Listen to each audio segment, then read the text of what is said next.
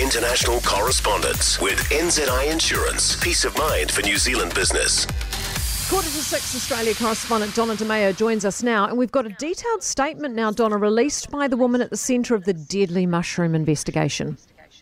Yes, well, we know that she cooked a meal that is believed to have killed 3 people, including her former in-laws in Victoria. This written statement has provided us with quite a lot of information. We now know that she too was hospitalised 2 days after the lunch. She felt unwell and she stayed overnight in hospital. Her children also ate the meal but had scraped off the mushrooms.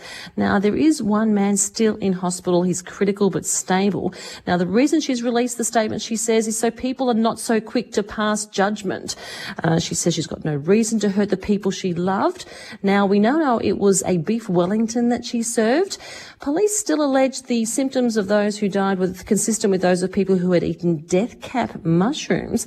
This woman says that she served button mushrooms and dried mushrooms from a local Asian grocery. Now, she's also confirmed that she panicked, as she put it, and had dumped a food dehydrator at the local tip. Police are still investigating. Oh, it's a fascinating one. And the debate's raging, Donna, over a public holiday if the Matildas win the World Cup. Oh, look, the unprecedented support for the Matildas, and as you can imagine, the nation is obsessed.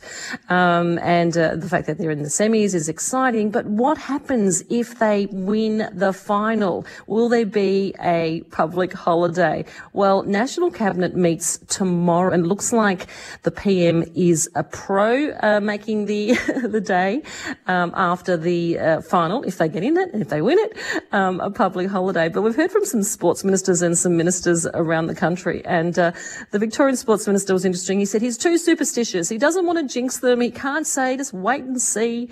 Queensland looks like they're saying the same thing, see how we go. But New South Wales already declared it. Yes, if they win, there's a public holiday. They're pushing for it.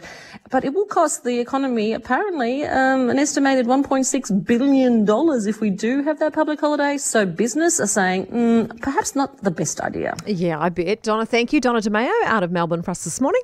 For more from Early Edition with Kate Hawkesby, listen live to News Talk ZB from 5 a.m. weekdays or follow the podcast on iHeartRadio. 90% of parenting is just thinking about when you can have a break. And when you do take a break, enjoy the Parenting Hangover podcast. They go together like a tutu and jandals. We've said from the get-go, we ain't parenting experts, but it's cool to hear, what is your neighbour doing? What do they say? A problem shared is a problem halved. Oh, that's good. Not that my children are problems, but I feel better talking about it. The Parenting Hangover with Clinton Jordan. New episodes every Thursday on iHeartRadio or wherever you get your podcasts.